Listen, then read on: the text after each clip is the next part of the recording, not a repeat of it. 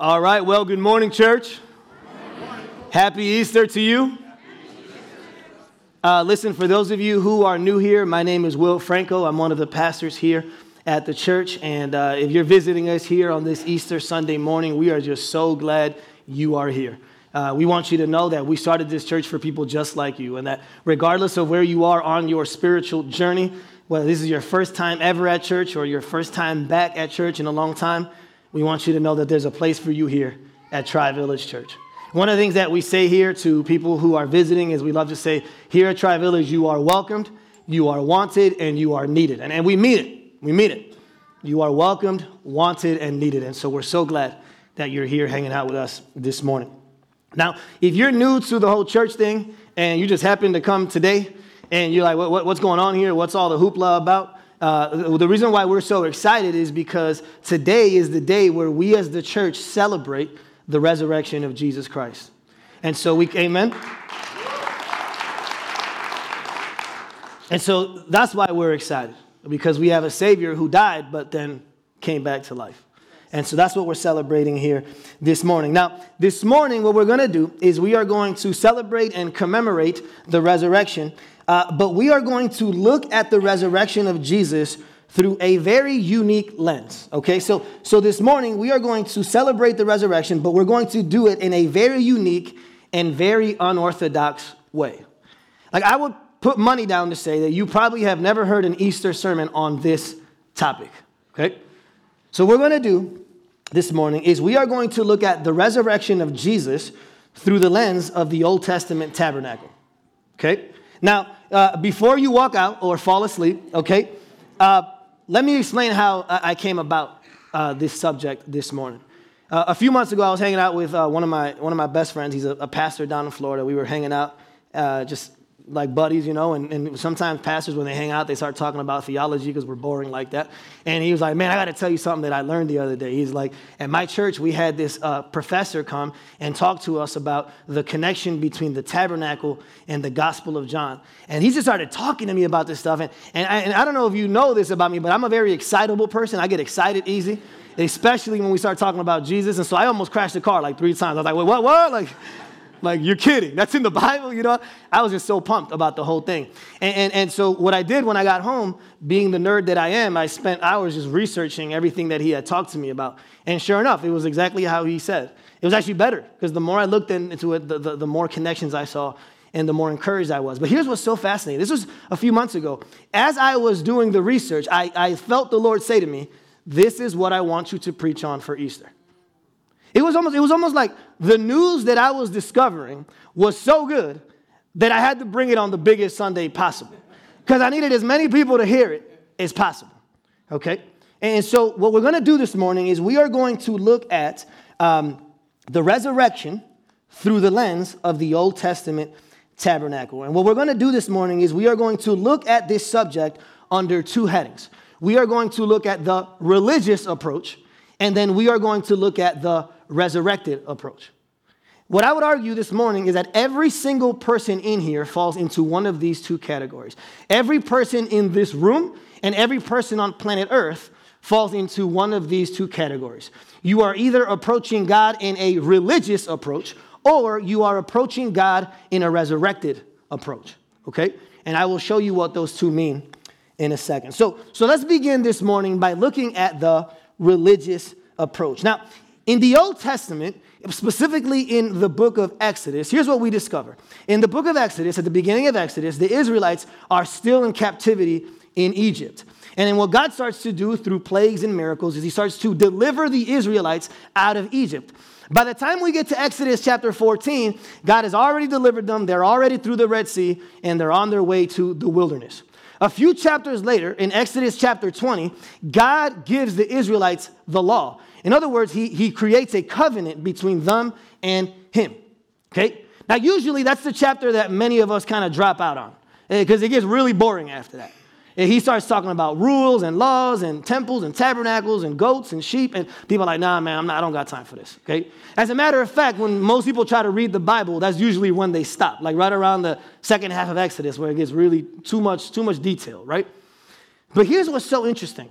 In Exodus chapter 25 through 28, God gives Moses, and as a result to Israelites, he gives them specific directions and very specific specifications for the tabernacle that he wants them to build. Okay? Now, the question is, why would God want to build a tabernacle? We see in Scripture that he leads them in the wilderness with a pillar of fire and a pillar of smoke. So why the need for a building? Why a need for a tent where he has to dwell in?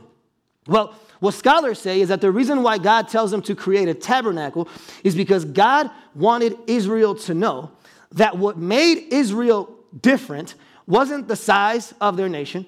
It wasn't the courage of their nation. It wasn't the wisdom of their nation. It was that he was with their nation. That they were different because God was with them. And so he gives them the tabernacle, not for his sake, but for their sake.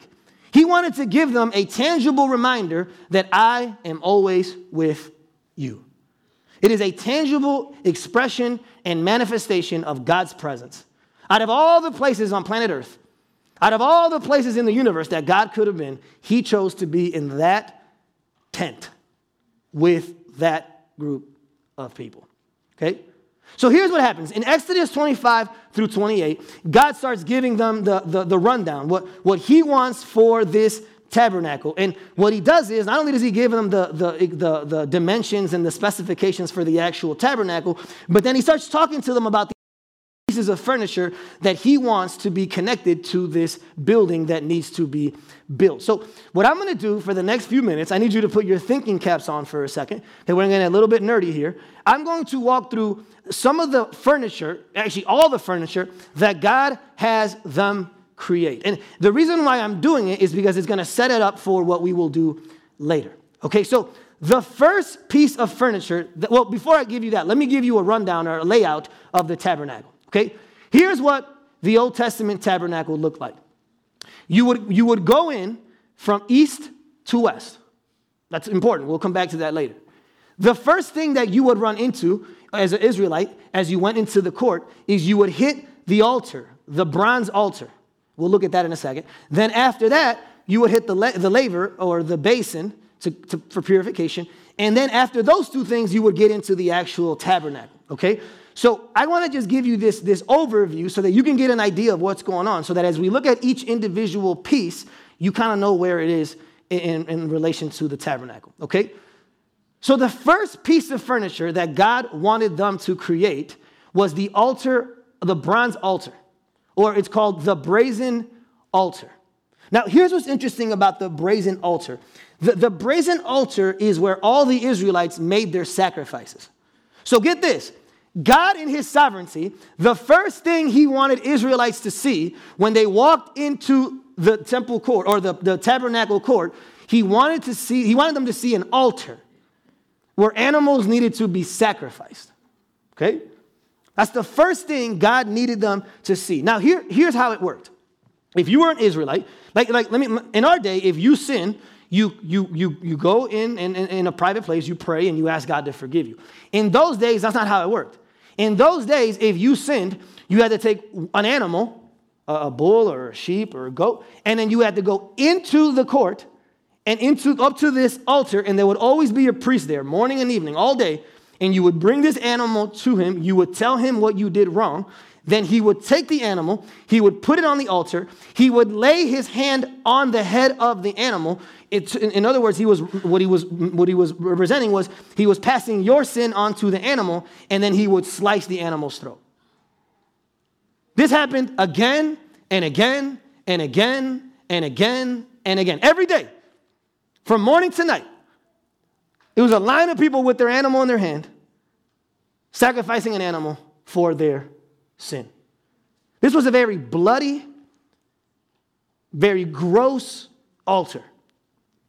And the only people that can do it were the priests. You had to tell the priest what you did, and then the priest had to transfer your sin to the animal and then sacrifice the animal. Now, here's the thing about this altar. If you could see that great thing that you see kind of on the floor, it's part of you're supposed to go inside of it. And what it is you actually had a fire going on. There was a fire in the altar that was always going. So the animals, as they were being sacrificed, were also being burned. So if you see those 4 horns, the reason why those horns were important, 2 reasons. One, because horns represented victory, but also because those horns would be used to tie down the animal. They had ropes tied to each horn, and then you have to tie the animal down. An animal's not going to stay over live fire. Okay? So you had to tie the animal down. Once the animal was tied down, then they would do the sacrifice. But that was constantly burning. And then at the end of the day, they would take the ashes and they would take them outside of the camp. But that's what you see. So here's what I need you to see here, okay? God needed the Israelites to know that in order for them to have fellowship with him, something had to die. In order for you to come into my presence, there needed to be a substitute. You can't just walk in here however you want. Because I'm God and you're not. I'm holy and you're not. So the first image that God wanted them to have is that a sacrifice was needed. Okay? Now let's look at the next thing. When you look at the tabernacle, the second thing that happens, and this is between the altar and the tabernacle, is the laver or the watch basin. Okay? Now here's what's interesting about this. This laver, and you could tell by the picture that it's a priest. An Israelite couldn't go any further than the altar.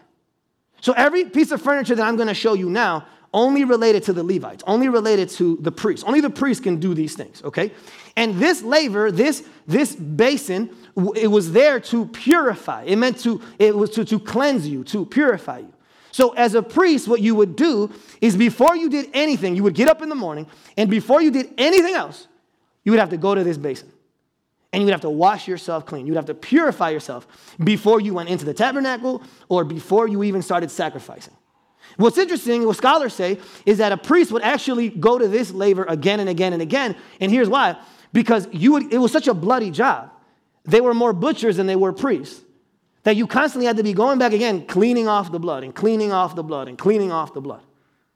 Okay? So that's what this was. But here's what I need you to understand about the laver, though. What the laver tells us is that if the first piece of furniture showed us that substitution is necessary, this one shows us that purity is necessary. A cleansing is necessary. You got to be clean to go into God's presence. You got to just show up. You got to be clean, it says. Okay? Now let's look at the next thing. The next thing that we see, we're going through the first veil, and we're going into the temple now. Into the tabernacle now. On the right side, so since we're going from east to west, on the right side, the northern side of the tabernacle, you have what's called the bread of the presence, okay, or the table of showbread or showbread. Now, here's why this bread was so important.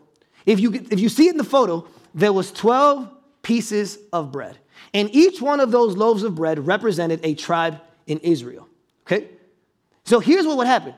Every week, every 7 days on the Sabbath, the priests would go in, they would bake new bread, they would go in and they would replace the bread every 7 days, every 7 days, every 7 days.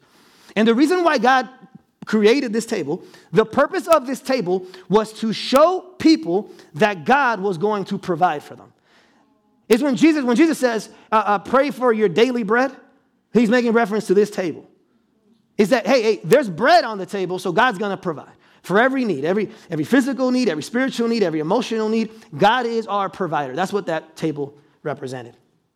Then on the other side, so opposite of this, of the bread, you see the menorah or the lampstand. Okay, now the picture that I picked, it describes it as a golden candlestick, which sounds like a weapon from the game Clue, right? Like, it's not a candlestick, okay? Here's why that's not accurate.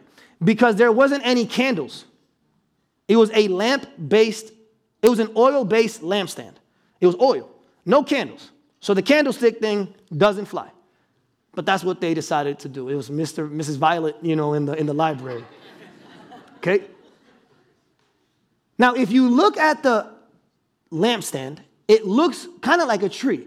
The middle part is the trunk, and then the other 3 branches that break off on either side, so there's 7 total, are the branches. And so what this represented, it was meant to represent the tree of life that was in the garden. This represented life. It represented God's light. It represented that God was the source of all life and salvation. So it would point backwards to the original tree of life in the garden, but it would also point forward to the ultimate tree of life that's in the new heavens and the new earth. It pointed backward and it pointed forward. Okay? Now let's go to the next piece of furniture. The next thing that actually, side note real quick, go back to the lampstand for a second. Scholars estimate that it was about 100 pounds of gold. It was only one of two things in the tabernacle that was made of pure gold. So in our day, it would have been somewhere around $1,200,000, just that lampstand. Over $1 million. That's what we're talking about here. That's how much gold we're talking about. It would put Mr. T to shame, okay? Let's go to the next thing. The next thing we see another altar. But this altar is different from the first altar for two reasons. One, this one is made out of gold. The other one was made out of bronze. Now, the other one was made out of bronze for two reasons. One, because bronze was the stronger metal. Bronze is a stronger metal than both gold and silver. So since there was constantly fire there, it had to be a strong metal so that it wouldn't burn up, right? But the other reason why the one further away was bronze and the one closer was gold is because scholars say that the closer you got into God's presence, the more expensive the metals became. So there was bronze out there, and the closer we get in, it starts becoming gold. Okay? Now, why was this altar so important? Well, the reason why this altar was so important is because this altar was the incense that came from it was from the burning coals that came from the other altar. So the reason why it was smoking was because morning and evening, what the priests would do is they would grab coals from the first altar and they would bring them into the golden altar, set them on there. They would mix it with spices so it would be a sweet smelling aroma. It says in Ephesians 5 that Jesus is an aroma, a sweet aroma to God. He's a sacrifice that was a sweet aroma. They're making reference to this. And so the aroma, they would take the burning coals, they would bring them and put them on the altar. And then as the aroma went up, it would be saying, hey, God, we hope that this is pleasing to you. Okay? Now, what's fascinating about this particular altar is that it represented the prayers of the priest and the people going up to God. That's what it represented. So even as the priest was putting altars in it, he wasn't just supposed to do it like absent-mindedly. He was supposed to be praying for the people as he put the coals on the altar. Then as the incense started going up, not only would it be a sacrifice to God, hey, a pleasing aroma, but it was also meant to signify the prayers of God's people going up into heaven. Okay? So that was the second to last furniture. The last piece of furniture that I want to look at is the one that we all have heard of before, right? The Ark of the Covenant. # Indiana Jones, right? It's the one Indy was going after. The Ark of the Covenant is the last piece of furniture located in the furthest place in the tabernacle, which is the most holy place. The other three we just looked at were in the holy place. This is the most holy. This is the Holy of Holies. Now, the reason why the Ark, or the mercy seat, I'll give you the distinction in a second. But the reason why the Ark was so important is because it represented the very presence of God. Like what we see in Exodus is that the presence of God was located on top of the lid in between the cherubim. That's where God's presence was. So think about that. Out of all the places in the universe that God can be, that was the room he chose. That was the piece of wood he chose. It was wood covered with gold. That's where God was. Now, inside of this ark, there was three things. There was the law of God. There was the rod of Aaron, and there was a bottle with manna in it. So you see the law of God, the rod of Aaron, and a bottle of manna. We'll come back to that in a little bit, but those are the three things that were in it. But I want to talk to you about the lid. The lid is very important.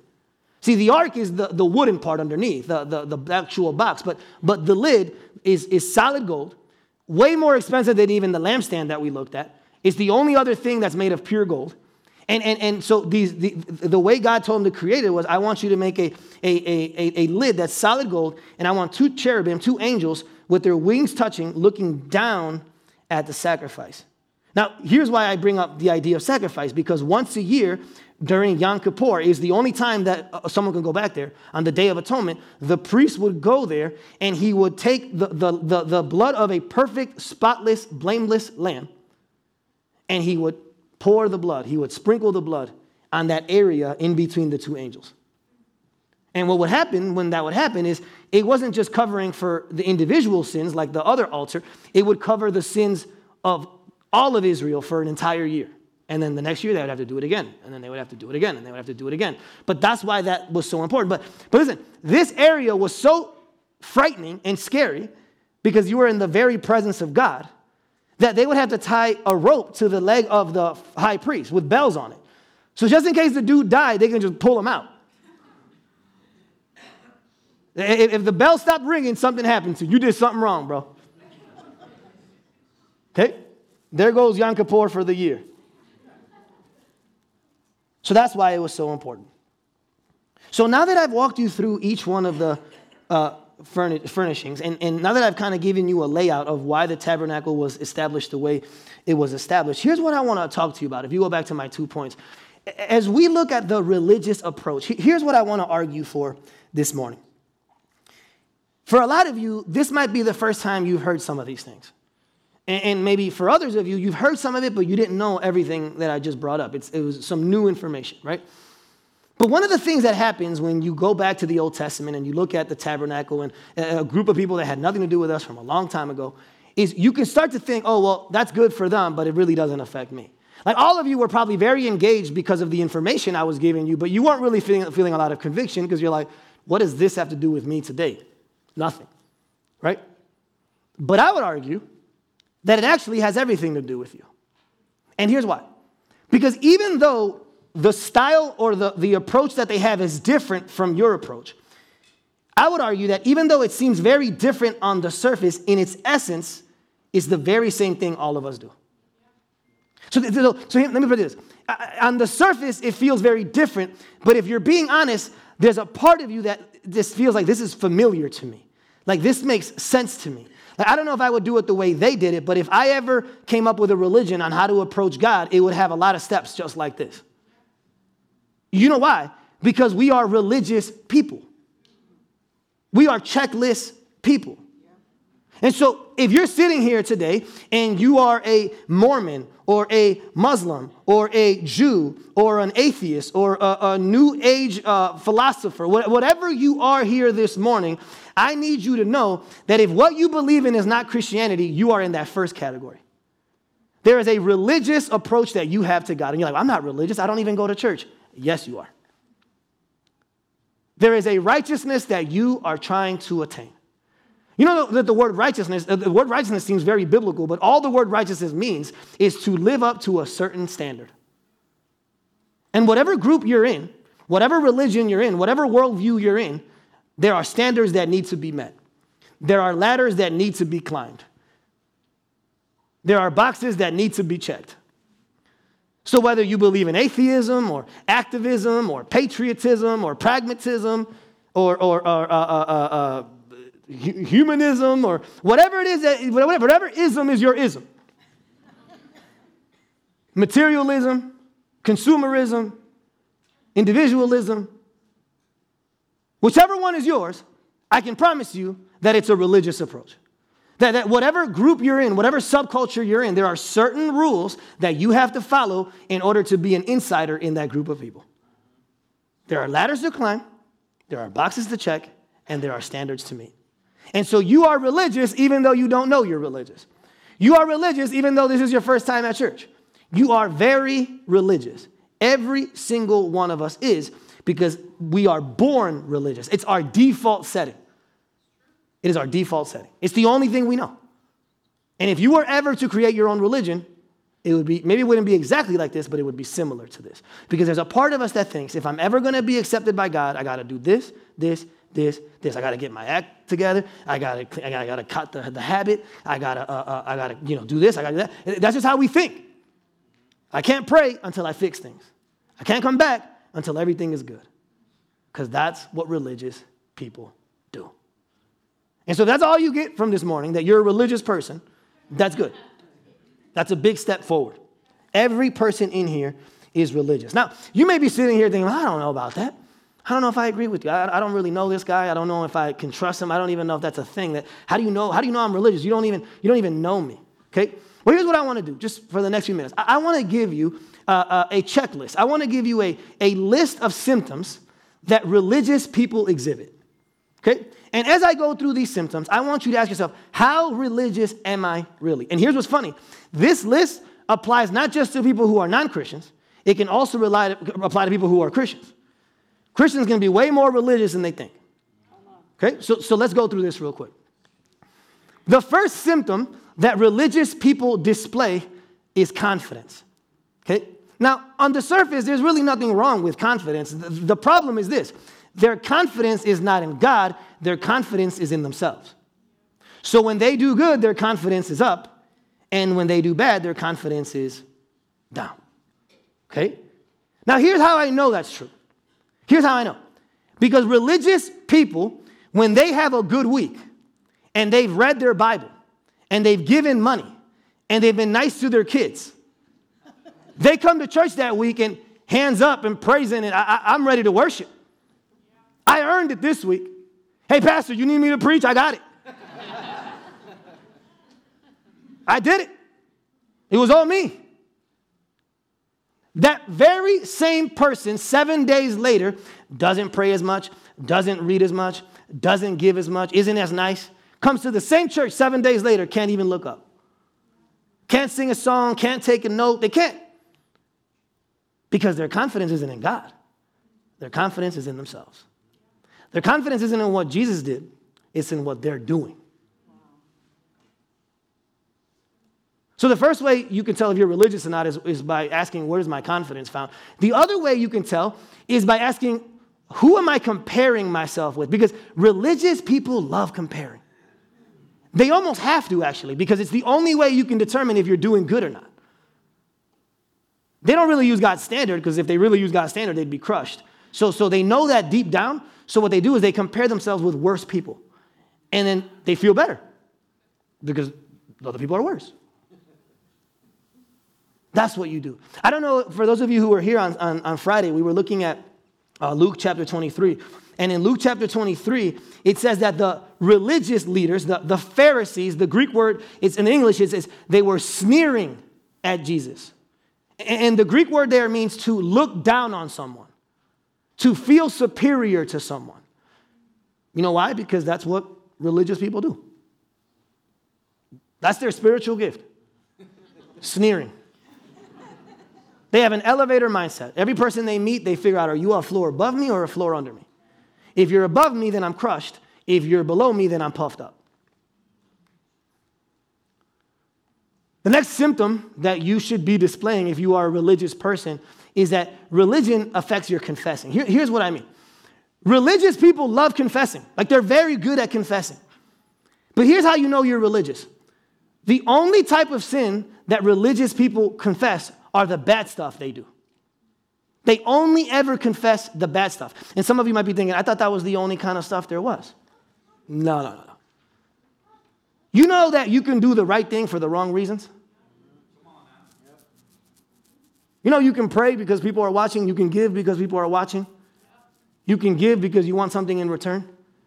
So much of our obedience is actually just a contract. I'm doing this so that you do something back.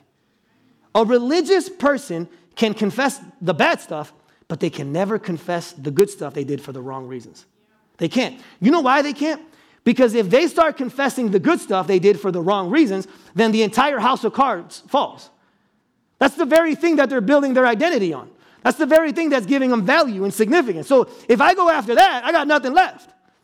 So religious people can't confess. They can confess the bad stuff all they want, but they can't confess the good stuff that they've done for the wrong reasons. The other thing that religious people do is religious people are very controlling. And by controlling, I mean they need to have power and control over every area of their life. They really struggle with trusting others, and they really struggle with trusting God. And here's why. Think about it. If you're religious, you're not relying on what Jesus did for you. You're relying on what you do for you, right? So you're not trusting God for salvation. So if you're not trusting God for the biggest thing, why are you going to trust him for the little thing? God God, if I got that, I don't need your help with this. Go help someone who needs it. The broken people. The sinners. Okay? The other thing that religious people do, and that you are religious if you have this symptom, is religious people are very conditional. It's I do this and you give me this in return. I do this and then you give me this in return. It's very conditional. It's so conditional that religious people are terrified of grace. They're terrified of it. Like if you've been coming here to Tri-Village for any period of time, you know that it's grace every week. And the problem with grace is that grace is like a roller coaster with no seatbelt. It's fun, but it's scary. And religious people don't like that. They treat grace like if it's one of those infomercials you see at night. Like Jesus is like just trying to scam you. Like there's a bunch of fine print you don't know about. Like, oh yeah, sure, Jesus is no strings attached. Sure it is. You don't believe it. You think he's lying to you. And so you put some of your eggs in the grace basket, but not all of them. Come on now. They're like the people that accuse Paul. They're like, if grace abounds, then sin will abound. There's no way that it could just be all grace, because then people will do whatever they want. They don't get that. So they're very conditional because it's the way they view the world. And the last way you can tell if you're religious or not, even if you're a Christian, is how you react to negative circumstances. The quickest way to determine if you are religious or not is by seeing how you deal with pain and suffering and difficulty. Because here's what religious people do. The reason why religious people struggle with suffering is because they are convinced that God owes them better. So when the test result isn't positive, or the bank account is low, or the kid is in trouble, or you can't find a spouse and you're still single, religious people get angry because they're like, God, I've scratched your back, now it's time for you to scratch my back. Just like the elder brother in the parable. The younger one gets pure, unadulterated, no strings attached grace, and he's ticked. Whoa. You're doing what for this guy? You're giving him the fattened calf? Are you serious? Very elder brother-like. When I tell you, I can see it. When someone comes into my office or someone needs counseling and they're angry at God because something went wrong, I'm like, this is religion here. There's religion. So those are the symptoms. Okay, so now that we've identified go back to my 2 points, now that we've identified the religious approach, what I want to do for the rest of our time is I want to look at the resurrected approach. I want to take a closer look at the resurrected approach. Now, here's the thing. Some of you might be sitting here and you're still not convinced. You're still, I don't know. I don't know if this religious thing is as bad as you say it is. It's pretty good. I've been doing it my whole life. It's worked out for me. Have you tried it? Because it's good for me. Some of you are still not convinced. Well, just give me a few more minutes. I got you. Okay, I got you. Okay? You think that religion isn't that bad. But here's why we know, in light of the passage that we looked at, that religion is that bad. Okay? The first reason why religion is very, very bad is because religion is only temporary. Think about this. Every day they had to go to the temple, to the tabernacle. Every week, every month, every year. It was never done. Again and again and again and again. Religion is temporary. Religion is I did it, and then it's only a little bit before I got to do it again. It is perpetual. It is not permanent. It happens again and again. That's one of the reasons why religion doesn't work. But the other reason why religion doesn't work is because religion can't give you true purity. Think about this. These priests went to the water again and again and again and again. No matter how many times they went to the water, no matter how much they washed their hands, they can never purify their hearts. Their hearts were still wicked, they were still broken, and they were still sinful. So religion can only give you exterior purification. It doesn't fix the real problem. It's like trying to deal with skin cancer using Neutrogena. It doesn't work. That's right. Okay? And so religion can't give you real purification. It just can't do it. It's not built for it. The other reason why religion doesn't work is not just because it's temporary. It's not just because of the purity thing, but it's also because religion can't give you true community with God. It can't give you true intimacy with God. You know, one of the things that stood out to me as I was studying this week is that when you look at the tabernacle, the entire structure, there is no place to sit, not anywhere. Have you noticed that? There's not a seat, there's not a couch, there's not a futon, there's nothing. Why? Well, because God, there was so much fear. There was so much anxiety. You couldn't stay. The priests were in and out. You weren't going to stay there. That's God's house. See, that's the problem. And even though there's one seat, it's called the mercy seat, but that seat was only God's seat, and if a priest sat there, he'd die instantly. And I know that because there's a story where they're transporting the Ark of the Covenant. The Ark starts to fall, and this one guy reaches out to try to keep it from falling, and God kills him instantly. One commentator said, here was the issue that he had. He thought that he was cleaner than the ground. That's the issue. He thought he was cleaner than the ground. And God said, no, you're not. Okay? So we see that religion doesn't work for those first three reasons. But you know, another reason why religion doesn't work is because in the heart of this tabernacle, inside the Ark of the Covenant, I said there was three things, right? There was God's law, there was Aaron's rod, and there was a bowl or a cup of manna. Now, I don't have time to get into these stories, but what I can tell you, if you have time this weekend to look at it. These three stories represent not the righteousness of man, but the sinfulness of man. The law exposes man's sinfulness. Aaron's rod exposes man's pridefulness. And then the manna exposes man's ungratefulness. The entire ark reminded them, you can't do it. You are a sinner. You are broken. And these three artifacts are proof. They're proof. And then the last reason, actually more is the second to last, but let's be honest here, okay? But the last reason why religion doesn't work is because God, think about this is how it all breaks down. He did 400 years in the tabernacle, 400 years in the temple, and what a lot of people forget is that he did 400 years where he left. He left. It says in Ezekiel had a vision, and he sees the glory of God leaving the temple. Why did God leave? Well, Ezekiel tells us why he left. He left because he was tired of their religion. The religion wasn't working anymore. They were just going through the motions. Their hands were doing stuff, but their hearts were distant. God got tired, and God left the building. And the saddest part is that these people kept on sacrificing. They kept on going to the temple. God wasn't there anymore. But they never really cared about God, so they could just keep doing it because it wasn't for God. It was for the ritual. It was to make them feel better, not God. So who cares if God wasn't there? Religion isn't concerned about God. Religion is concerned about self. Religion is all about you. But here's the problem. When it's all about you, then it's all on you.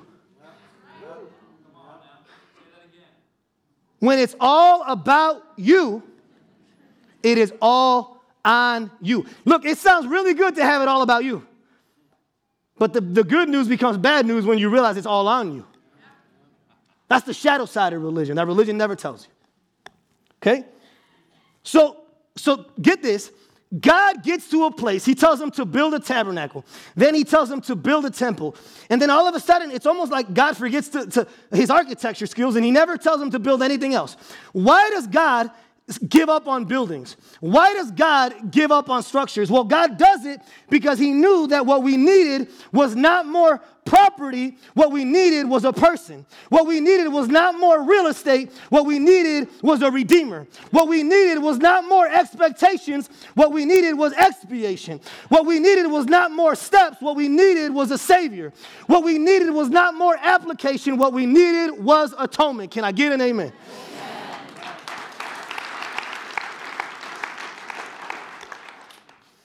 That's what we see. But here's what's crazy, guys. Here's where the grace comes in. Here's where the resurrection comes in. God leaves for 400 years, and then one day he decides to come back. But when God comes back, he doesn't show up in a tent, he shows up in flesh. When he comes back, he doesn't show up in a temple, he shows up in a manger. Okay? God comes back. And here's the part that I was excited about. Here's the part that I was geeking about, okay? So John, the Apostle John, he wants people to know that Jesus is better than Judaism, that Jesus is better than religion, that Jesus is better than the tabernacle. So what he does, and this is beautiful because he has all these Jewish readers, he proves to them that Jesus is better. He shows them that Jesus is the better tabernacle. Now, before I jump in, I'm going to go in order now. I'm not going to skip ahead. This is going to be chronological order through John. And John's showing them how Jesus is the better tabernacle. The beginning of John, verse 14 of chapter 1 says, the Word became flesh and made his dwelling among us. The word there, dwelling, you know what the Greek word there is that? Tabernacled. He tabernacled. Let's go to the next one. Jesus is not just the greater tabernacle, he's also the greater brazen altar. It says in John 1, verse 29, the next day, John saw Jesus coming toward him, and he said, look, the Lamb of God who takes away the sins of the world. So Jesus is the better altar. You needed a lamb to go any further. Jesus is the Lamb of God. Let's go to the next one. Then we see that he's also the greater laver, the greater basin. It says in John 4, 13 through 14, Jesus is talking to the woman at the well, and he says, Jesus answered, everyone who drinks this water will be thirsty again. But whoever drinks the water I give them will never thirst. Indeed, the water I give them will become in them a spring of water welling up to eternal life. Jesus is the greater basin. Let's keep going. Then we see, this is all in order now. I'm not skipping ahead. This is all chronological order in John. John chapter 6, verse 35, it says, Jesus declared, I am the what? The bread of life. He says, whoever comes to me will never go hungry, and whoever believes in me will never be thirsty. He is the greater table, the greater bread of presence. Let's keep going. Then we see he's the greater lampstand. In John 9, 4 through 5, it says, Jesus talking, he says, as long as it is day, we must do the works of him who sent me.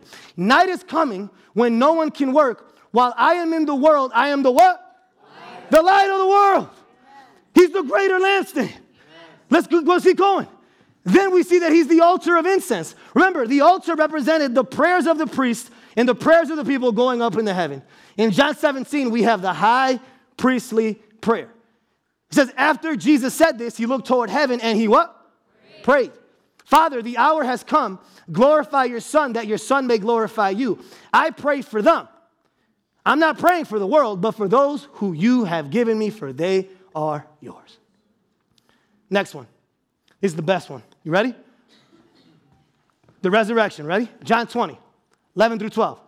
It says, now Mary, everyone say, now Mary, stood outside the tomb crying.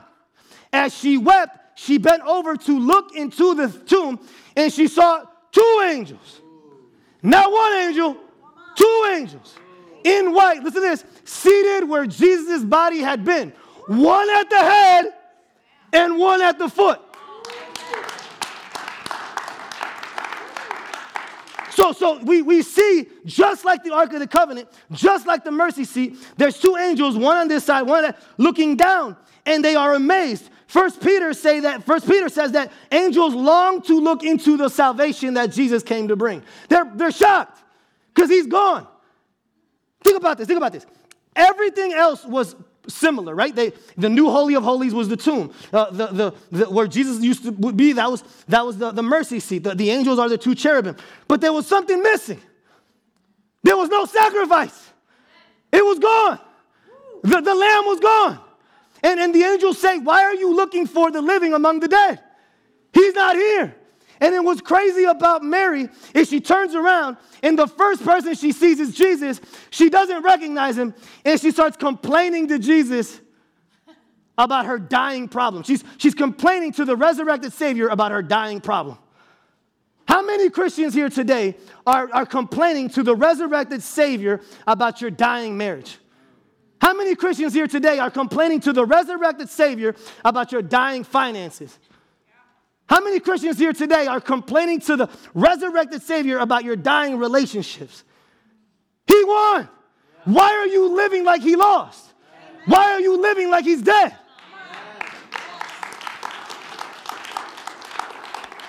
I can't tell you how many Christians are offerings, are still, even after all this, are still offering sacrifices on altars that have already been torn down? How many Christians to this day are still purifying themselves in basins that no longer have water in them? How many Christians today, right now, are standing outside of curtains that have already been torn apart? Come on. Jesus says at the cross, it is finished. On Friday, Jesus says it is finished. On Sunday, God said amen. And when Jesus says it is finished, you know what he's saying is finished? Religion is finished. When Jesus resurrected, religion died. That's the day religion died. If religion had a gravestone, that would be the day it died. Okay? Here it goes. So when Jesus says it is finished, he was saying that religion is finished. He was saying that performing is finished. He was saying that pretending is finished. He was saying that self-salvation projects are finished. He was saying that shame is finished. He was saying that guilt is finished. He was saying that fear is finished. He was saying that hypocrisy is finished. It's finished. It's done. It's over. Jesus gives us what religion could never give us. Jesus gives us pardon before performance. He gives us acceptance before activity. He gives us approval before action. And he gives us forgiveness before fruit. That's what the resurrection tells me. I don't know what the resurrection tells you, but that's what it tells me. So here's my prayer for you this morning. My prayer is for two different groups. For the people here who have yet to place their faith in Jesus. For the people here who are considering Christianity. I pray that today would be the day that you move from the religious approach to the resurrected approach. I pray that from this moment on, you would live in light of the resurrection. And my other prayer is for the people who've already believed in Jesus. The people who are already on the resurrected path, but have fallen back into the religious path. My prayer is actually the same prayer that I had for the first group. My prayer is that from this moment on, you would live in light of the resurrection. Amen? Amen. Let's pray.